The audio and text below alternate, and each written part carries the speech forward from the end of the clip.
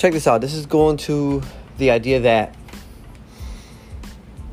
a lot of the times as you become higher and higher in the, I guess you could say, the hierarchy of leadership, right? You start off as a classroom teacher.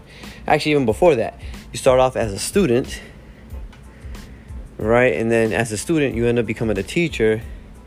Then the teacher essentially becomes a school leader, school-wide leader, and maybe they aspire to be a superintendent.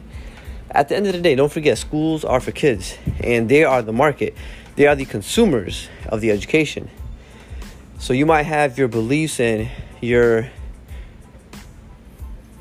old ways of doing things, and you might be stubborn to change, but it doesn't mean that it's the right way. You have to listen to what the market says, right? The consumer, in our case, the students.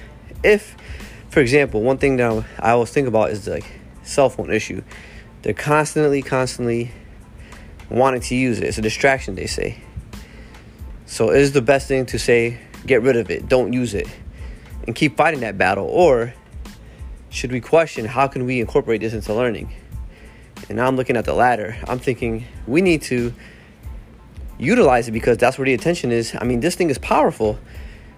I mean, I once heard that the cell phones of today are more powerful than the technology they used to launch the first astronaut to the moon. That's crazy. So these things are powerful tools, and yet we want to disregard it and ignore it. So it's just something to think about. Let me know in the comments what you feel about that.